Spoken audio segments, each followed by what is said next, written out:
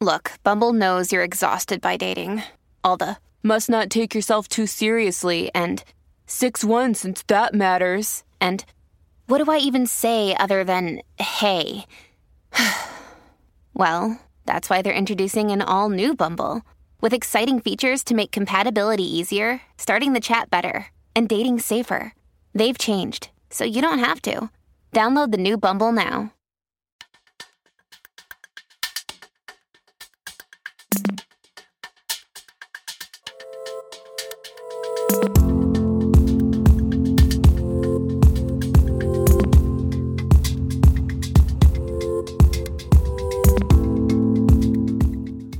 Welcome to Classical Ideas. This is Greg Soden. The way people express themselves through fashion and tradition is a topic I haven't much considered on this show. Recently, I've realized how much I'm missing out by not specifically discussing clothing's connection to religious practice and piety, and I'm so excited to discuss religion and fashion on this episode. This episode has been in the works for a long time, and I'm so delighted to bring you today's conversation with Dr. Liz Bucar. She messaged me just before Thanksgiving to say she'd be in Buffalo, New York visiting family, and so we actually conducted this interview at my house. This is the only episode I've ever recorded in person at my house since I moved from Missouri to Buffalo in 2018. And we had a total blast hanging out, so thank you, Dr. Bucar. Dr. Bucar is a professor in the Department of Philosophy and Religion and Dean's Leadership Fellow at Northeastern University in Boston. She is the author of the award-winning Pious Fashion: How Muslim Women Dress, which came out from Harvard University Press in 2017 and was issued in paperback in July of 2019. The book is absolutely fabulous. The images included within the book and the inviting writing style bring so much life and energy to what is an extremely accessible text. I know I have many teachers in the audience, so if you are a teacher or professor out there and are looking to study clothing within Islam, I'm here to say your students will grasp and understand this book. It's a gripping read. Furthermore, Dr. Bucar writes and teaches about gender, sexuality, and politics in everyday religious practice, but also writes quite comfortably for large audiences. Her public scholarship has appeared in The Atlantic, The Los Angeles Times, and Teen Vogue.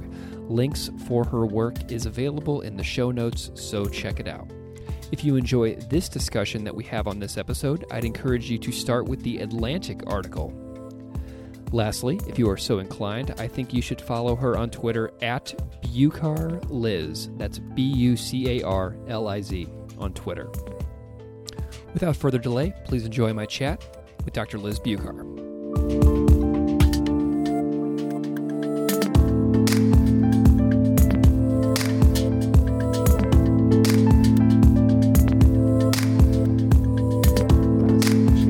Okay. We are recording, but so we're good to go. All right. How do you feel about it? Good. We can talk. We can talk about what we were talking about before again. We will. That's why I was like, I'm just going to turn this recorder on. Turn this because on. Otherwise Let's get going. We will talk about the same stuff multiple times in a row, and then we'll have to rehash the conversation. That's right. This is the problem with being in the same room, and we are warmed up now. Okay. Well, Dr. Liz Bucar, welcome to Classical Ideas. Thank you for having me. Welcome to my house on Black Friday.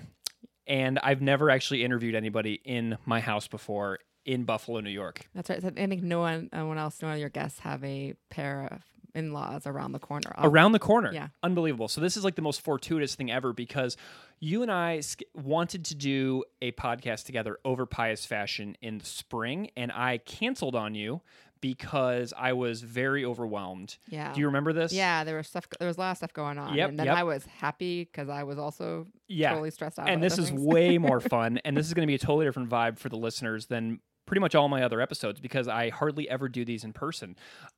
So you know, whenever you reached out to me the other day and said, hey, I'm going to be in Buffalo, I was just blown away. And the fact that your in-laws are around the corner is so fascinating.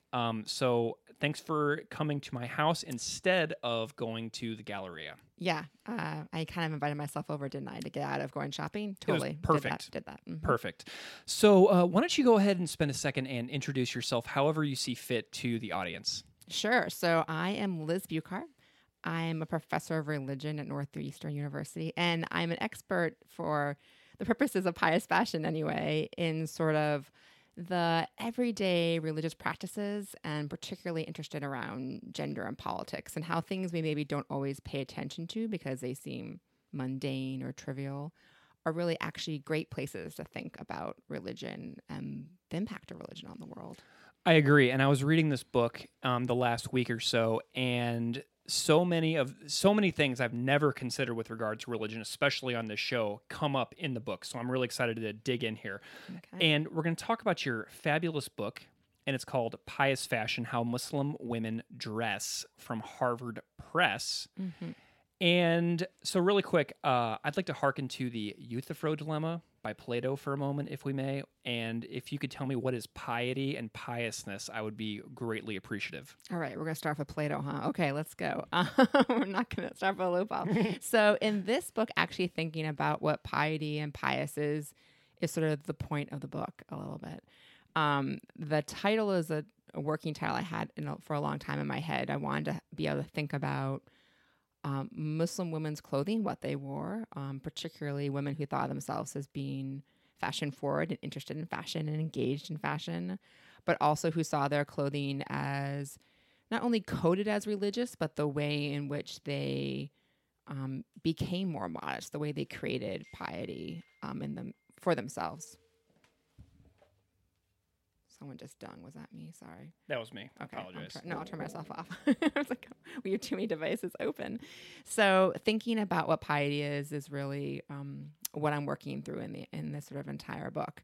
And the truth is it means different things for different people and different communities. And so that's been kind of the fun of thinking through this material.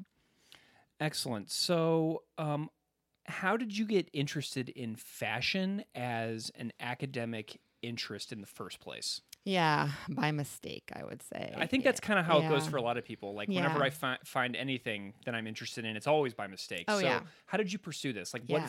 is there an interesting backstory there? Yeah, a little. I mean, so I actually think that my best research ideas are places where I am myself surprised or make a mistake. And I think that pious fashion probably fits that category. I was in Iran doing dissertation research way back in 2004.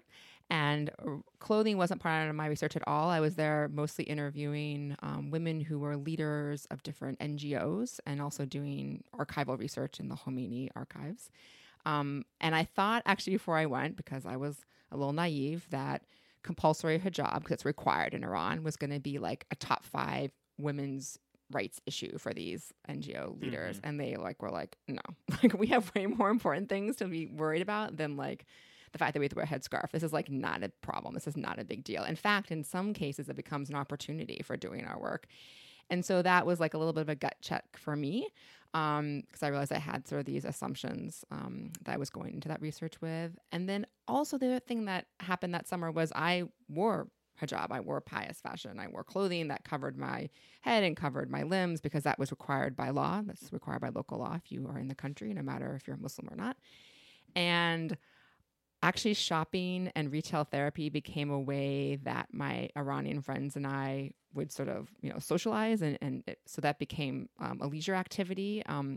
So that was sort of, so I became interested in just the cloth and the clothing and what the places that you bought clothing looked like and how they were different and how you were always waited on by men, which is so weird. This really gender segregated society. It was like men in tight jeans telling you whether or not your butt looked good and on a manteau or not. So, all this stuff is so gendered and so interesting to me. And so that part of it, so maybe the politics of it in terms of it being compulsory wasn't a research interest, but like the way in which the clothing was functioning socially and politically was interesting.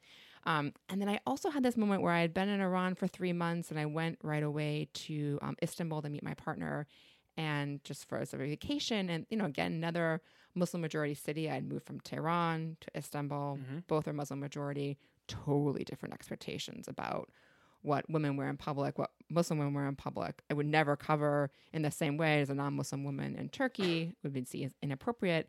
But also I realized that like I had changed, like the clothing and the fashion had sort of changed what I thought of was appropriate for me to wear as a woman traveling alone. And so I sort of saw the way the clothing had done work on me as well, by mistake. But then I think actually in terms of why a whole book focused on fashion is really because of work I did in Indonesia, where, Indonesia is it's sort of a very, in some ways, obvious place to think about Muslim and Islam and Muslim women because there's so many Muslims there. But when I went there to do work, I realized that the clothing there, I had assumptions about what Muslim clothing should look like, and it was really much based on what I had seen in Iran, but also what I was bombarded with from images of like the Gulf, right? And it looked totally different in Indonesia. Like women wore really tight clothing. They wore leggings as part of their sort of pious fashion. The headscarves, the fabrics were different. The styling was different. And I thought there's something about the aesthetics, the style here, which is interesting and also might be doing different public work. So I think that really thinking about the clothing looking different gave me, I think, permission to spend now a whole book thinking about not just should women wear hijab or not. That's like not really any of my business, quite frankly, or that debate is not that interesting to me. That is a debate that people have written about, but more when women do wear a headscarf or hijab or some form of modest clothing, why do they make the choices they make? What sort of negotiations do they have to go through to decide what they put on every day? And then what does that clothing do? What work does it do in public? Yeah. So you're, as a non-Muslim scholar, doing research in Tehran and all the other locations that you've gone to. So you observed this legally required Iranian dress code that has been required and observed since the Iranian Revolution in 1979. Yeah. Like, what did you wear each day in the streets of Tehran so that you could, fit in with this the mandated dress code? Yeah. So the book actually starts with a story. Hilarious. I was laughing, by the way. It's a story. I mean, it's a true story. Yeah. Of like, what do I do when I go to Iran for the first time in 2004? And all I'm told is that I must wear Sharia clothing. Mm-hmm. There's like no description of what that means. Right. And I'm someone at the time who's like, reading Arabic. I can like go see what the Quran says. I can go see what Hadith says. But there's like not a description of what to wear. So I'm asking every Iranian person I know what to wear. And I show up in basically a long overcoat, a black scarf. I basically dress as dowdy and conservative as possible. Mm-hmm. And everyone else on the plane is dressed like a fabulous, like glamorous. Yeah. They're all wearing like brand names that I recognize. They're wearing colors and prints. They all look fab. I totally look out of place. I had overperformed a form of like pious fashion, which meant what I wore was no longer fashionable or pious, right? So that was my first learning that was a mistake. And then I basically just learned from friends. The first place I stayed was in a pension. I had a 16-year-old roommate. I was 30 at the time. That was interesting. And she gave me a lot of sort of tips. And I wore a big range of things. There was lots of things to purchase. People wore, silks and colors and patterns and shorter or longer manteaus is what locally they're called, to the overcoats over pants, different styles of pants, different headscarves. I wore very different things. And then the other thing that was sort of interesting in Iran, where I knew I was required to wear hijab. There, locally, it's called hijab. That's the word that they use for the head to toe look, not just a headscarf. Even though I know I was required to wear that, when I went to different spaces, the expectations were different, and I had to figure that out. Like within people's homes and stuff? People's homes, you take things off usually in people's homes. Once you're in a private space, you're wearing whatever you're wearing underneath. But like what I could wear to class so I was enrolled in sort of, intensive Persian lessons, was different than what I should show up to at the Khomeini archives. I was the first American woman they'd had there in a really long time. Amazing. Yeah, and it was sort of clear that I should dress a certain way to make it easier for me to get the materials I wanted. I tell a story in the book about being invited to the governor's mansion in Isfahan, where I show up and I'm the only person not wearing chador, which is the all sort of full body head covering black head to toe, the local version of that, because I just didn't realize that in that space that was formal attire that would be considered more appropriate. I was wearing something I would have worn to class. And so I both looked not as pious as I should, nor as formal. And so I just messed up a lot and had to sort of like read the room. And you get a pass because like you're a dumb American, you're a dumb foreigner. But when I messed up, it was like, that's when I learned the most. And those are the stories I try to share in the book. Did you get comfortable? Like, did this become something that was like, that you just grew into over the time that you were there? Yeah. So I think that, absolutely. It wasn't, it's 100 degrees in Tehran this summer, like often in the shade. And people always complain that there's so much clothing to be covered in, and so much fabric and the heat. It's so hard for women. But like that was never a problem. Like the because you're going to be hot anyway. And the fabrics were created shade and like, in a way, and they were light fabric. So that wasn't a problem. And it just became what felt comfortable and appropriate. Very quickly, actually. Tell me a little bit about the culture shock of going out of that after acclimating to dressing in such a way. Yeah, so 2004 was sort of in the U.S. I would be wearing spaghetti strap tank tops, right? And sort of, I don't know, whatever was sort of what you'd wear in the summer. And that's kind of what I had my partner bring in the suitcase from the U.S. when I met him there. And I was like, none of this feels right to me anymore. So that was one thing actually I learned, which is actually really helpful for me when I talk to students, is I think they see modest clothing for any religious woman, right? Not just Muslim women wear modest clothing. There's lots of religious traditions that talk about the importance of modesty and dressing modestly. And I think that sometimes my students see that as a sign of trying to like show a religious identity or trying to like show other people that you are modest, and don't understand that for a lot of the women, this is also the way that you become modest, right? When you do, so I think we think about religion often as beliefs, and that's what's important, the things that you believe in and, the doctrines and the ideas. But the things that you do are also really, right, important. And sometimes those can shift the ways that you believe or see the world. And dressing is a good example. It became a habit. I became more modest by dressing more modestly, even though I didn't believe in the idea of modesty. Sure. Yeah. And so that's helpful for talking to students too, that these are not things that are just done to do. They're things that do work on you. And so if you're trying to be a certain sort of, if you think that dressing modestly is important to be a good Muslim woman, and there's lots of debate in the community about that. But if you believe that, then wearing this clothing is the one way you change who you are, and you sort of get these virtues that you think that are important. You gain them. You become a different person. One of the things that this book is doing for me is that I find myself valuing fashion choices within religion now. Yeah. So my editor and I used to joke that we were worried this book was being written for women, because I think that women think about the politics of clothing a lot and the gendered politics of clothing a lot. We kind of are forced to. Yeah. So I talk to academics about this all the time. You don't have to be, if you study gender and Islam, you get asked about religious clothing a lot. That's the other reason why I wrote this book. I kind of got sick of getting asked the same question over and over again. So there's that. But also just as being a professional woman, your clothing gets policed in a different way. I could perpetually underdress at work for the rest of my life, and no one will ever call me out on it, ever. Yeah, that may very much be true. I know I definitely got advice when I was on the job market about what was appropriate for someone who wanted to be a professional academic to wear, in a way my male colleagues did not. Yeah. And I even see this with my 11-year-old, right? My 11-year-old, they just had my 11-year-old is in 6th grade. They just got the principal to call a general assembly for the entire 6th grade because the girls felt like the boys were already policing what they wore in ways that they didn't, like, they don't want to be told to like tuck their bra strap in or that, their hemline is not appropriate or whatever. But that's definitely, so that gendered thing is, in terms of clothing, I think that women really feel, but this is a great way to sort of show that to people who don't maybe feel that pressure always, right? Is the like ethnographic or sociological research in fashion undervalued in higher education?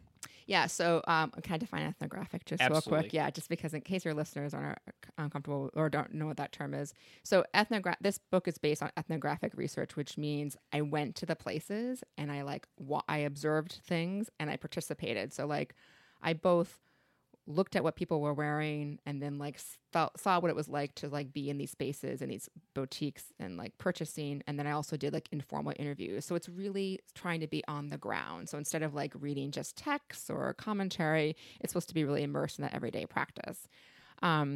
or that's the attempt in terms of the way the research is sort of developed. And sorry, what was your question about ethnic art? Do you feel that like fashion as like an academic area Yes. of research is undervalued? Yeah. So, I mean, yeah, because it's feminized, right? So it's trivial, it's mundane, it's not important. It's things that, silly girls care about, especially gendered fashion. There's a bigger problem in religious studies. If you want to start religious studies broadly, there, again, like I was saying, this sort of assumption that everyday practice maybe is less important to study is a little bit of a bias in the field. In my subfield, religious ethics, it's really a pretty strongly felt bias. Most of the work done in religious ethics is textual work, work thinking through moral theory or principles or moral guidelines of, important thinkers, for example, and really reasoning, thinking about reasoning through these things versus looking at material culture, objects, clothing, mundane, everyday practices as the sites of negotiation of ethics. So pious fashion is a great example. There is not a chapter in this book about the Quran. I've written another book about the Islamic veil called The Islamic Veil, Beginner's Guide, for Different Press, One World. And that book does have a chapter on like, what do the sacred texts say about hijab, right? Like what does the Quran say about hijab? What does the Hadith say about hijab? It's not in this book because none of the women are talking about that. They all assume that they should dress modestly. Yeah, okay, the tradition says I should dress modestly, or the Iranian government says I should dress modestly, right? Yeah. In that place, it's compulsory. In the other sites, it's not. But say we're in Indonesia and you're a 25-year-old girl who's decided she should wear what is locally called jilbab. They refer to the head-to-toe pious clothing as jilbab. Now, the assumption is that you've decided you should always wear this at some point. You're going to start wearing it now at 25. What do you wear? That what do you wear question, which is the biggest question, actually, the sacred texts don't help you. Yeah. So you have to figure out, what does your peer group say? What does the local style, cultural style? What do the tastemakers say? What are the designers putting out for you? The conversation, the debate, the ethical negotiation, the real struggling with what to do was happening when you decided what to wear every day, not in engagement with a text. That was a baseline that everyone kind of assumed, and more difficult work was happening. Well, and a huge feature of this book is the images that you include throughout the book. And so we have the hardback version right here sitting on the table, and I'll put some images like in the in the Twitter feed and everything. Everybody wants to look at it where they can see what we're talking about. But tell me what I'm seeing here, because this is an extremely glamorous outfit, and the outfits throughout the book are absolutely amazing. And so whenever I see these images, I see extremely fashion conscious women who look amazing and put extremely careful attention into what they're wearing every day. And so we think about, one of the stereotypes is that like, this is oppressive, in the world, but like this is these are amazing and beautiful outfits. These are things that a lot of people are going to be drawn to and think that I would want to wear, kind of thing, right? That's sort of the point of them, right? So it was so incredible for Harvard Press to allow me to include 30 color images, basically. I mean, that doesn't happen very often with an academic press. Those images do real important work in the book, though, because I can tell you, look, these are fashion forward, they are texturally interesting, structurally sophisticated, but unless I can show you pictures of things, of what actual outfits look like, it's having that in front of you. It's like a whole other level, right? So for my students, important. Yeah, I think that's right. And I think for my students, if you take the cover of the hardback cover image, it's camel colored and black. It's like a J. Crew version, right? Of she's wearing these like I think they're Gucci shoes. I forget them. This kind of very much like Coach-esque bag. The brands are very recognizable to someone who's interested in clothing. It's very sophisticated in its color and cut, and it kind of does the work of both being like, this is not this. It's not as strange and othered and weird as you think it is. Can also be very sophisticated and also can be very inspiring. Some of the clothing. I mean, I'm particularly really interested in. Personally just drawn to things that have like play with structure and proportion and tailoring.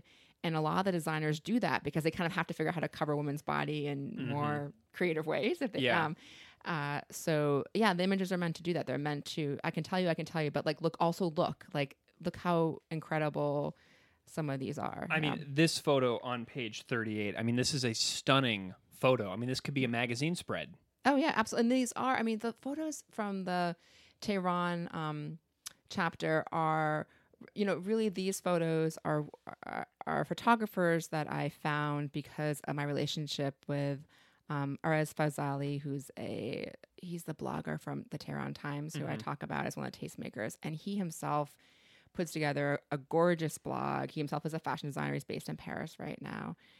So you're seeing a little bit of curation of his eye, like what he likes. And he has a great eye. And so it's fun to see the design, the photographers that he usually works with and what they notice in terms of what outfits to them stick out on the street, right? And why did you go? So you were doing a research on a different topic in Tehran originally. Yeah, What was that topic? that was the original research was for my first book, which is about. See, I can't even talk about it in the same way I can talk about this book because it wasn't written for a popular audience. So it's looking at the Tehran chapter, or the Tehran research was looking at the way that Iranian women were working within the confines of the post-revolution republic to do feminist work, however that was defined. Yeah, so it was really looking at these strategies of these NGOs. So how did you go from Iran, where you went to do something different, but stumbled into this very fascinating area? But then how did you go into Istanbul and then beyond to Indonesia? Like, how did these other locations manifest themselves? Yeah, so that first trip was 2000. That's a long time ago, right? 2004. We're sitting here in 2019. Almost 2020. It's crazy. Yeah. 16 years. Yeah, it's a long time. Okay, so now I'm going to really embarrass Greg. This is how committed I am to public scholarship. Today is November 29th. It is, yes. Yeah, it is also my birthday. Today's your birthday? Today's my birthday. Okay, my birthday was 6 days ago. Oh, wow. Look at us. We're like birthday week. Yeah. So I'm thinking about this very much as 2000. I'm 46 today, right? So, okay, 2004. And I just turned 36. Oh, wow. Okay. So 2004, when so this work started in 2004, but it wasn't a book project then. It was sort of been kind of bubbling. And so when I did other work in other locations, I sort of was collecting in the back of my head, I think, not even sort of being, not even intentional about it, starting to collect, build a research sort of idea. But I think probably your question is also like, why these 3 locations? Because once I got like serious about it, I'd be like, how am I going to do this? Because there's lots of, I mean, the subtitle of the book is How Muslim Women Dress. Like, it's a pretty big topic. Yeah. Right. So like, which Muslim women? And I was really committed to like thinking that you can't understand what this clothing means unless you can look at it like on the ground in context, understand like what's going on locally. So I really wanted to do case studies. I didn't want to talk about it globally. I didn't want to focus on Egypt or the Gulf because so much work had already been done in those regions. Okay, interesting. And I thought that our perception of what this clothing looks like is actually dominated by images from those regions, right? Yeah, like Arab countries, right? Yeah, like the Arab countries, right? Yeah. So like you're thinking about, certain form, like abayas. You're thinking about that's the styles that we see often in the media, for example. Sure. And so I wanted to look at Muslim majority countries, Muslim majority cities, because I wanted to think about places where the assumptions were you were Muslim if you're a woman. And so it wasn't the same sort of political. I think that wearing hijab in the U.S. today is a political act always, everywhere. It just is because of our current political context. And I wanted to think about it in places where the assumption was that you were going to wear mosque clothing. And so then the question was just like, what does that mean for you? It might mean a headscarf, it might not. And so if I wasn't looking in the Gulf and I wasn't looking in the quote unquote Middle East, I knew I wanted to think about places that were really different political implications. So Tehran, since I was so familiar with it, was a great case study because it was compulsory. Everyone had to. And if I was looking at young women, they were probably also women, or they were maybe also women who wouldn't choose to wear it if they didn't have to. Right. But they had to figure out how to wear it right. So like this lady. Yeah. On page 35. I mean, she's like, I could see her like a punk show. Yeah. You know? Yeah. Go to a punk show, Town Ballroom, downtown Buffalo. Yeah. I feel like I would run into this person. Right. The only thing that's different is she has a black headscarf on her head. So she's, her jacket is long enough that her curves are covered. So she is technically abiding by the dictates. She's, that's not the spirit of probably what the Ayatollahs were expecting, Yeah. right? But she's not breaking the law either. So how does she negotiate that? So I really want to think about Tehran. And then, okay, if I'm gonna have Tehran, an urban city, what are some other sort of cosmopolitan cities I can think about that? And Istanbul and Jogja, the other two cities, Jogja is the one in Indonesia I looked at, were great because they had, big young college age populations I could get access to. They had super different histories of the politics of Islam, right? Yeah. Like, and really different relationships to and ideas and fights over what Islam should look like publicly and politically, and a lot of that was on the bodies of women. Mm-hmm. So it's not, there's a reason why compulsory veiling or compulsory hijab happens after the Iranian Revolution. It has to do with the way that the Islamic theocracy thought Islam should look in the street. Well, right? and then yeah, and the Indonesia chapter is super interesting to me as well because people don't really think about Indonesia as being the largest Muslim country in the world by population, right? And so we also have a generational divide that you talk about in the book. So where you have the young women in Indonesia observing and the older generations not with hijab. Right. So that was that's so different than what was going on in Tehran, right? Yeah. In Jogja, I had girls who were I was mostly working with girls, collaborating with girls who were interviewing girls who were in college, and their mom didn't wear a headscarf and thought a headscarf was going to be a problem for them, quite frankly. They were worried about their daughters getting jobs and getting fellowships, and with a headscarf, it wasn't the norm. So Indonesia, yes, is the biggest by population Muslim country, and wearing a headscarf is not part of traditional, I'm using air quotes, someone can see my fingers. Air quotes. Yeah, air quotes. Traditional Islam. It's not part of the normal, like the history of the way that Islam is practiced in Indonesia. So it's a modern invention. It gets to be a modern thing, Sure. right? It gets to be like this totally chic, in vogue thing in a different way. Yeah, instead of a 7th century thing, it's a 21st century thing. Yeah, and in fact, you couldn't wear it, right? It's like it's hard to wear it under different regimes in Indonesia. And that's also why Istanbul is so great, because under Ataturk,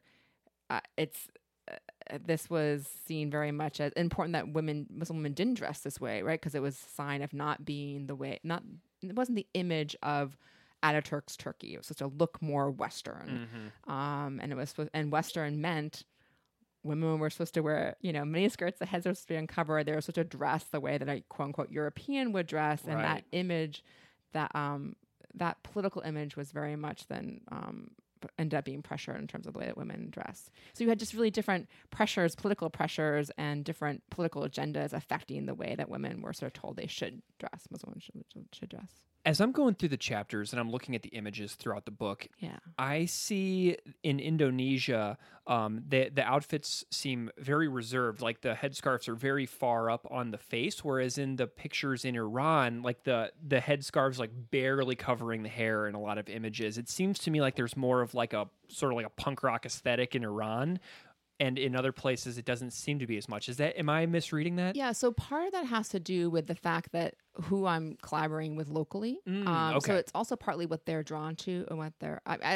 So it's hard to generalize in both locations. Sure, I would of say course. that in general, there's more of an attempt to wear a headscarf showing more in Tehran Because it's required. Among women who are not choosing to, right, but who Yeah. are only doing it because it's required, right? So you would expect to see people trying to abide by the rules but push those boundaries. And in Indonesia, I think there, again, if a girl decides to cover, she's used to showing her hair last week. Today, she's really playing with how to cover, and she wants to do it properly, and she's trying to figure that out. So you'd expect to see something more covered. In Turkey, actually, too, I think that the sort of the headscarf tends to be more styled close to the face and round and sort of like almost like a big coif of hair, very formal. So there are certain like styles that you can see in these different locations. It's not the norm for everybody, but that sort of pop up. So it's like little like provocations here and there, it seems like. Yeah, I mean, really everything.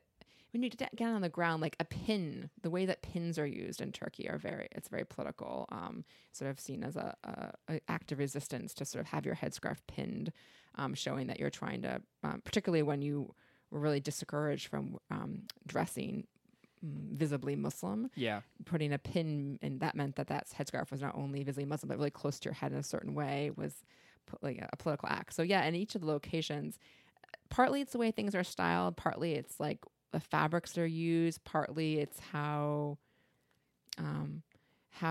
they become opportunities for women gaining spaces to gaining access to spaces.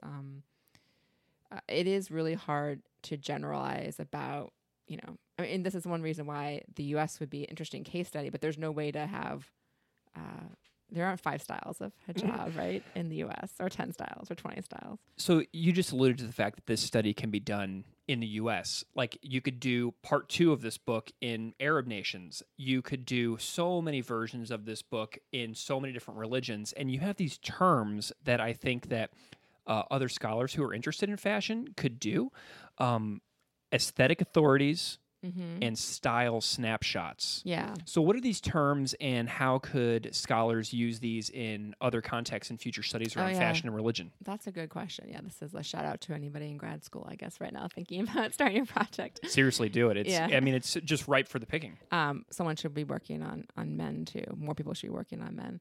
Yeah, so those are my 2 intellectual conventions that I came up with as trying to organize all this material, because if I started in 2004, the book came out in 2017. That's a lot of years of like slowly collecting data. And then the one problem with studying fashion is it's always changing. So I had to think about, look, in each chapter, I'm going to do style snapshots. I'm going to really focus on a season or a year when I'm on the ground, or I have someone on the ground and I can really see what's going on and really pay attention to like what's in style right now.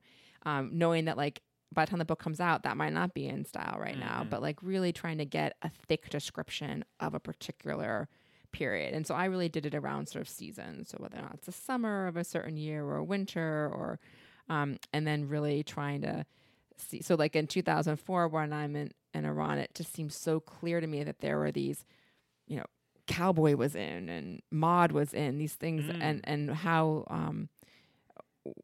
and cowboy's a little subversive because it's very Western. And so thinking about what was there in that space. And then the aesthetic authorities was the way I was trying to organize what was influencing what the women thought counted as pious fashion, right?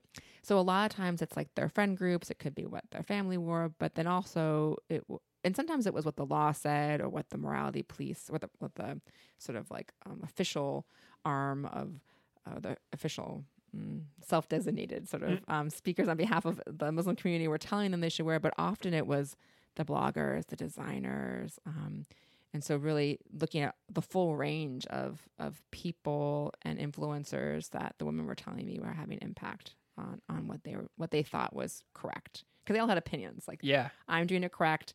Maybe she over there is not doing it correct. Let me tell you why I'm doing it correct and she's not. Or here's how I'm figuring out what I'm going to wear every morning. These signifiers are so cool because you could, be cited for years to come with those terms. It's really cool. Oh, yeah. Well, I didn't thought about that. So the fashion industry aimed at Muslim women is in the hundreds of billions of dollars, right? I mean, can you give us a little context about like what, we would not see just like walking around Buffalo or elsewhere in the U.S.? Like, what is going on around the world for this huge exploding fashion industry? So the fact that, air quotes again, mainstream apparel companies are paying attention to the modest market is actually pretty new. And I think partly that's economic, like waking up the fact that there are that Muslims are also consumers. There's nothing about religion that means you can't consume. Like modern people consume. We are, that's...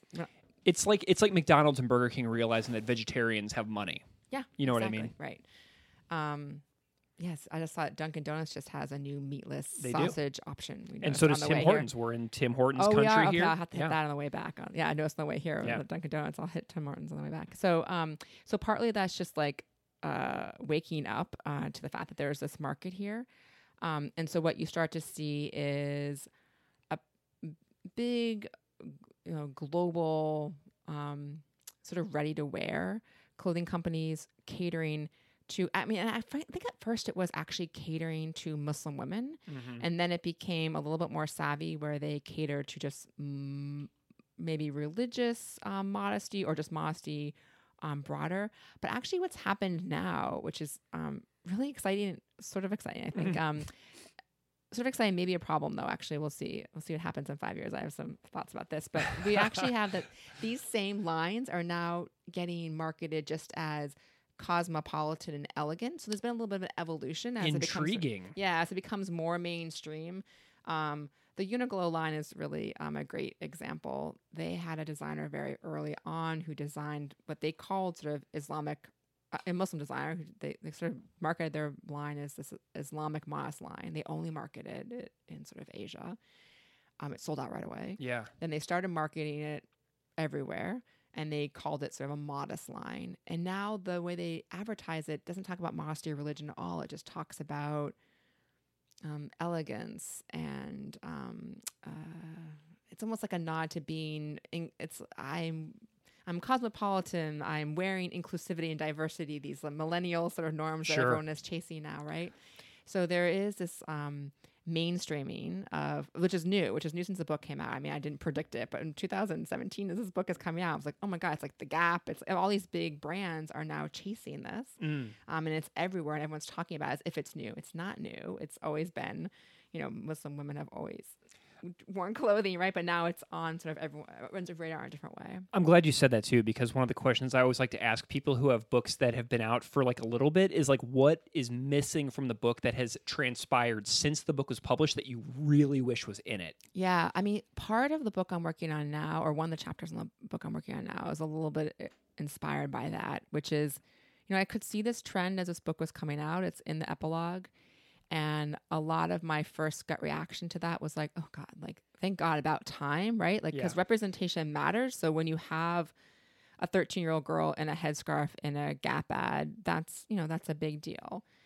And since that initial like, woohoo, that's good news, I'm starting to be more cautious and maybe more concerned that this is a way in which the image, again, of Muslim women is being utilized in ways that are not really about Muslim women at all. Yeah. And so, a recent, I'm going to show how bad I am at sports. We're near Toronto. Raptors? Yeah, Toronto Raptors. Raptors? Okay, good. I got it right. So that is a basketball team? Basketball, NBA. Okay, good.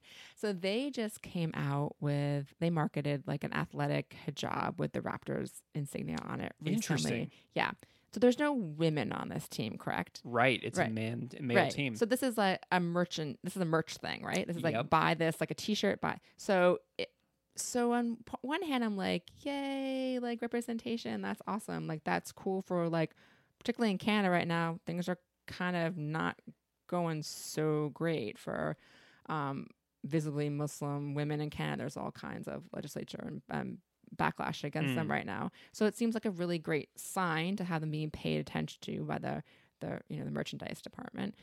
On the other hand, I'm wondering, is that appealing also to someone like me who's like, I want to support a team that is about diversity and inclusion. I believe in those values. So I'm now going to like support this team and buy some merch for my kid, but actually nothing's happening in the actual institute. Like, are they actually hiring Muslim women? Like, is there actually any structural change being or is done? it just something to get money? So that's like where like I'm more pessimistic than I probably was at first. Where I just, as soon as something has value and goes mainstream, then it can be appropriated, right? And so that's the kind of place I'm thinking. This is the kind of things I'm thinking through now in my current work. Well, and I was also reading the epilogue this morning before you came over, and I found the board responses from the Muslim bloggers quite humorous in response to like Dolce & Gabbana, like jumping into these fashion trends. Yeah, no one cares cracking about me up. Yeah, I Dolce was Gabbana, losing it. Yeah, Dolce & Gabbana came out with abayas, and they were like, "Yay, we're like bringing fashionable abayas to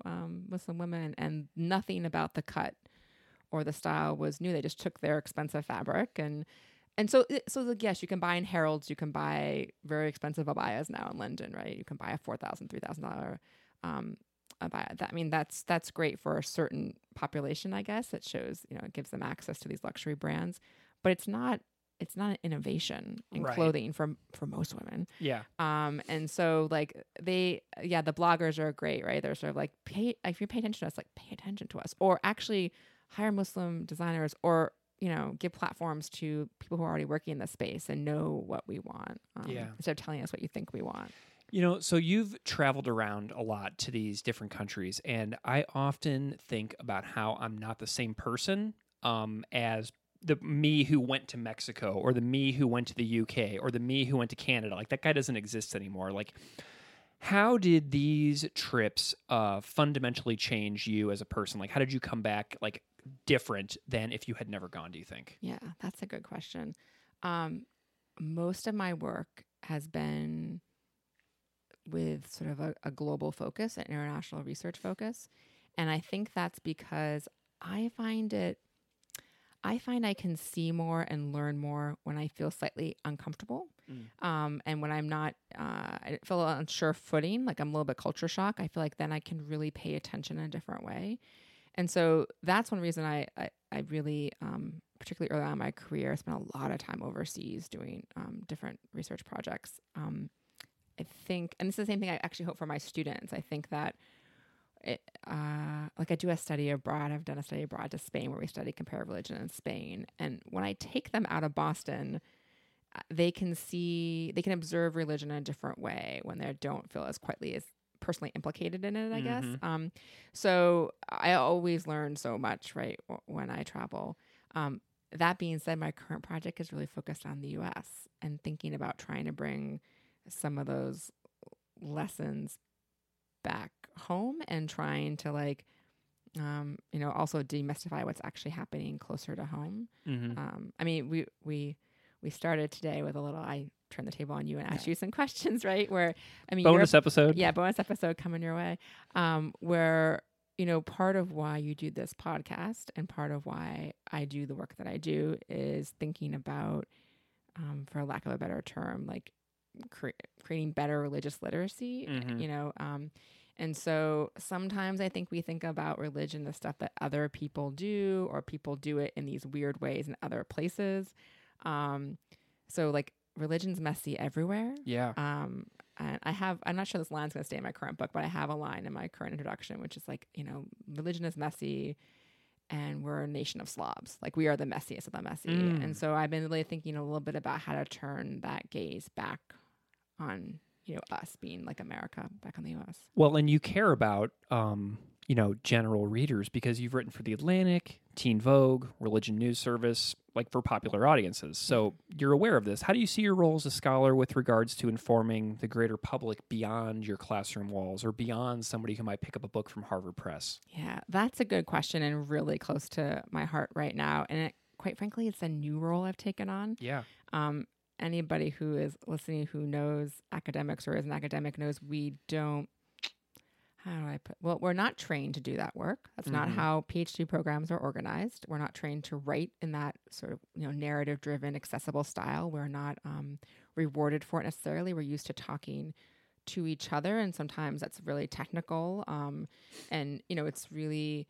it's often very deep dive, and that work is actually, I think that work is still really important, but I also think, particularly since at this point in my career, I'm a tenured full professor, basically everything I could achieve is done. So right.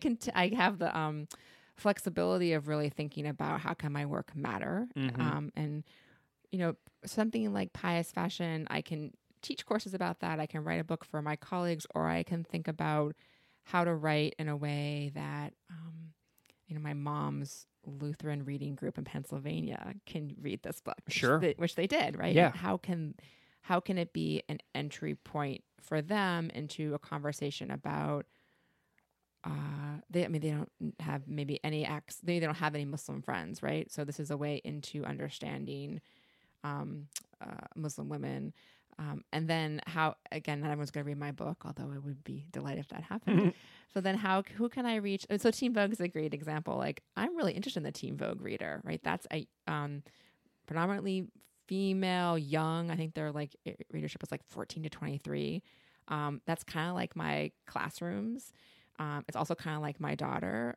That's kind of the future, I think. Sure. The Teen Vogue audience is really woke, really progressive, but they don't do a lot of writing about Islam.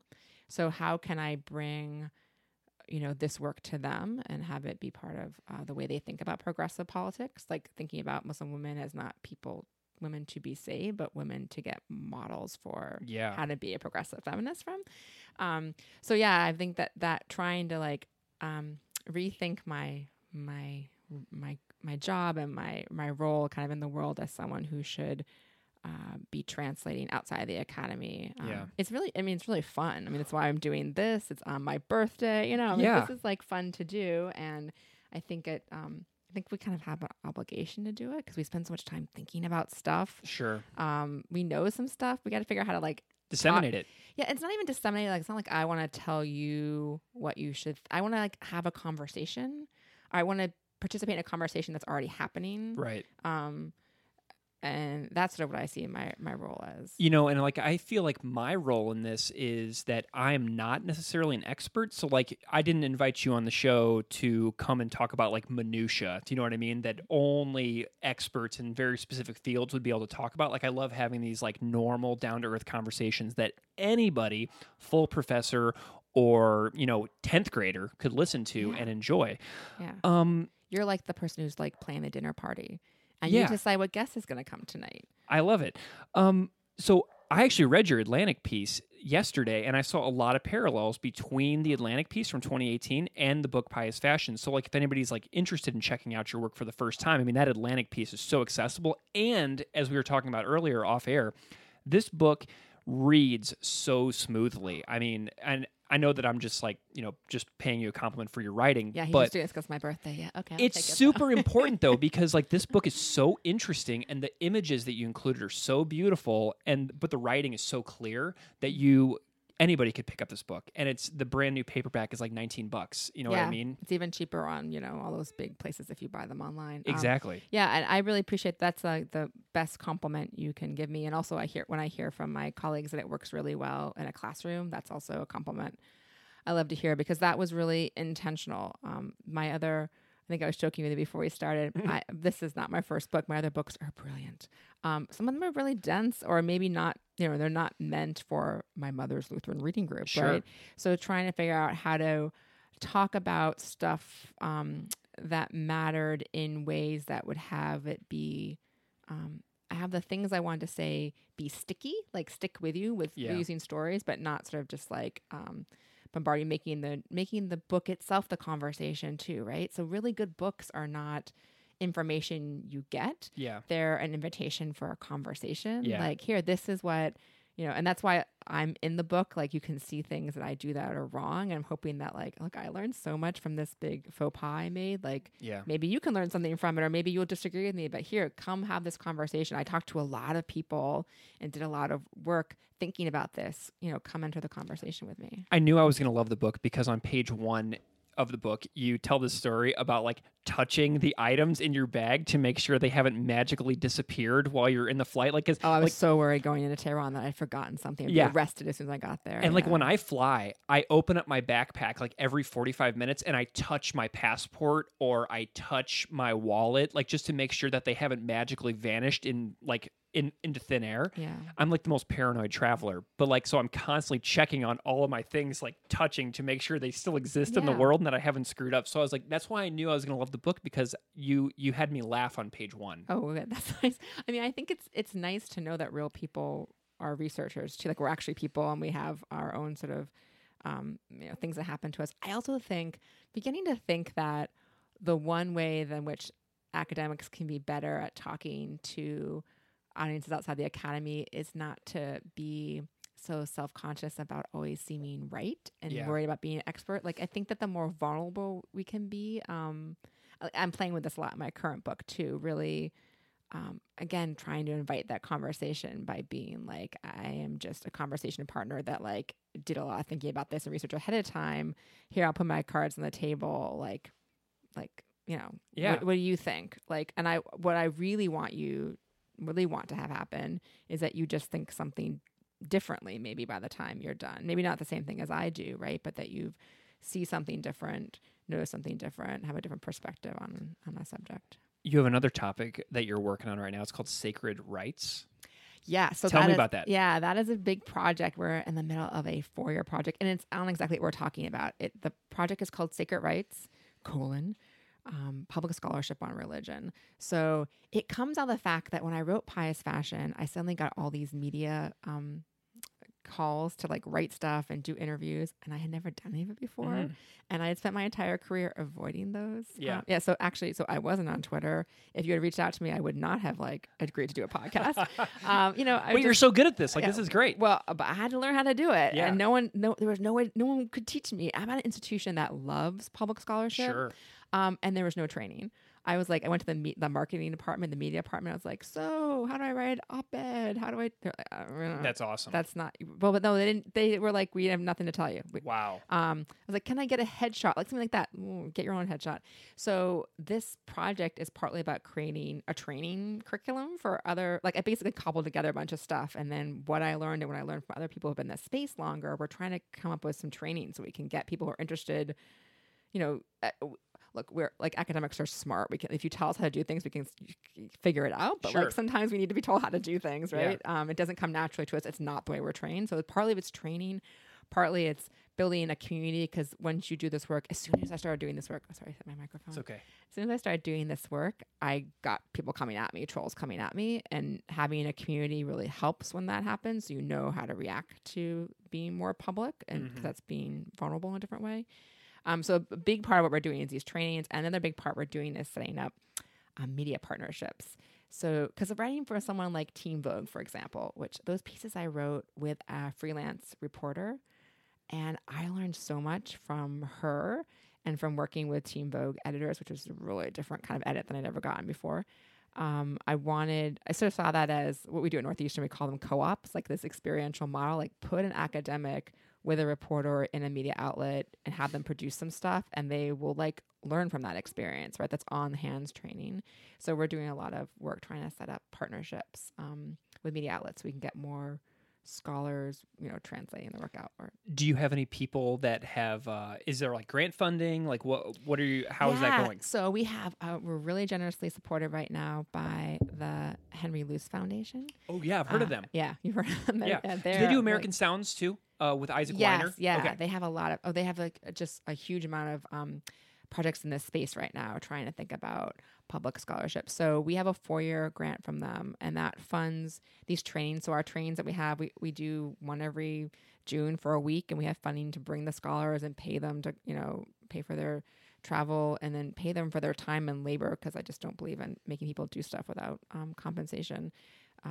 Because everybody is overworked, and also because we're really targeting more marginalized scholars. So, like, if I want to have, you can look at our website and see who we've hosted in the past. If I want to have younger scholars or scholars who are not in tenure track jobs, or scholars of color, I want to make sure that I'm supporting them in this work. So that part of it pays for the training, and the other part of it is grants that help pay scholars basically to be labor for these media outlets. And again, that's also trying to get places like we have one this summer from PRI's The World, a 3-piece series. We have we're about to announce the 2 scholars selected for fellowships at Bitch Media. So Bitch Media is great. I love Bitch Media. They don't do a lot of religion reporting though. Yeah. So this is a way for them to get content they wouldn't have otherwise. And then I get 2 scholars who are getting mentored by Bitch Media, which is like so amazing in their space. So the grant money helps support that work and those relationships. That's fantastic. So we are coming to the end of our time. Okay, I gotta go back to my in-laws then. Yeah, pretty soon. Okay. You have lunch in 29 minutes. Okay, yeah. So where can people find you if they want to know more about your work? Just shout out anything that you feel like shouting out, etc., for people to know. Yeah. Okay. Great. So, so the book we've been talking about, Pious Fashion: How Muslim Women Dress, is published by Harvard University Press, and as Greg mentioned, it's out in paperback, which is a really affordable way of buying it. You can buy it through the press directly online, or you can also buy it on Amazon or your local bookstore. Well, and the maybe. covers are different too. The covers are different. Yeah. So the Beautiful. cover, They're both wonderful. they're both, yeah, I'm such a fan of both the covers. Who's your editor at Harvard? Like, what's her name? Sharmila Sen. She is amazing. I follow her on Twitter, and she is just fantastic. She's the boss. Yeah. She's awesome. She fought for these colors, these photographs being inside for me. She pushed me to write this as much more as a trade book. I mean, really, she's tough amazing. and she's awesome. Yeah. So, but you can also buy it through Amazon if that's where you like to buy your books, or your local bookstore. You can check out my website if you just Google Liz Bucar. I have a website on Humanities Commons, which will sort of show you all my projects. Cool. And it has like links to other podcasts I've been on. We'll put this one Awesome. up there too. And Who else have you been on? Oh God, Shout them out. If you remember any. I have to pull them up though. I have to remember myself. Oh my goodness. Okay, that's like so much pressure. I don't want to forget anybody. Oh, I know. It's terrifying. But Doug, I just love the idea of supporting other people who, do this kind of these projects. Like my friend Andrew Mark Henry, who runs Religion for Breakfast. Like he does amazing stuff. Yeah, Andrew's been one of our partners actually through Sacred Rights too, because we really want people to have on-camera experience. Because we are really bad on-camera and scholars. he is so good. He's really good. He's amazing. So we had some scholars who were doing pieces for him. So I wanted to make sure I didn't forget anybody because I'd be so hurt. So on my webpage, I've got a link. I got a vertical called Clips, and you can go to things I've read, written, or something So most recently on a Georgetown podcast called Building Bridges of Understanding. There's also a link to a video there. Religion and its Publics, The Square, which is a UVA project. And for that, I was interviewed by Jane Little, who is a BBC journalist. So she's British, so she sounds. That is awesome. Yeah, she knows she makes you sound smart. The first radio thing I did was something live for ABC Radio National in Australia. New Books Network. I love Marshall Poe. Yeah. New Books Network they're fantastic. So great. Conversations with Created Women.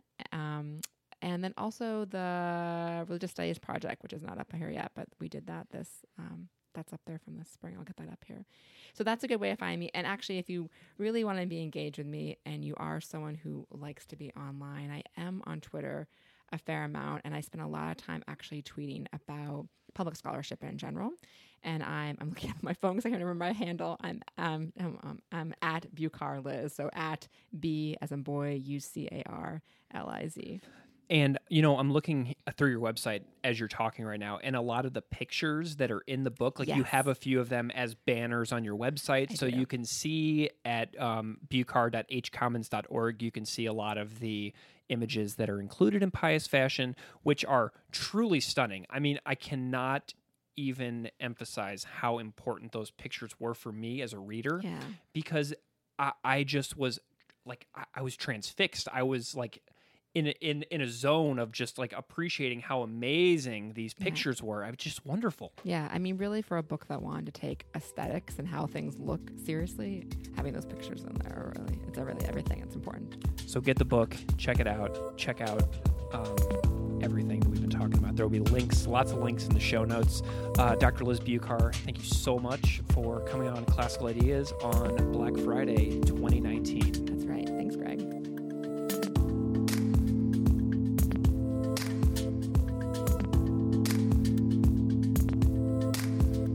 Classical Ideas is produced by me, Greg Soden. Music on Classical Ideas is composed and performed by Derek Strybeck.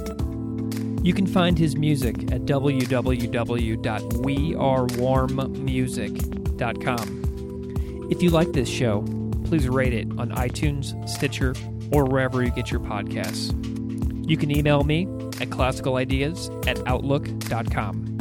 Or find me on Patreon at patreon.com/classicalideaspodcast. Thanks so much for listening.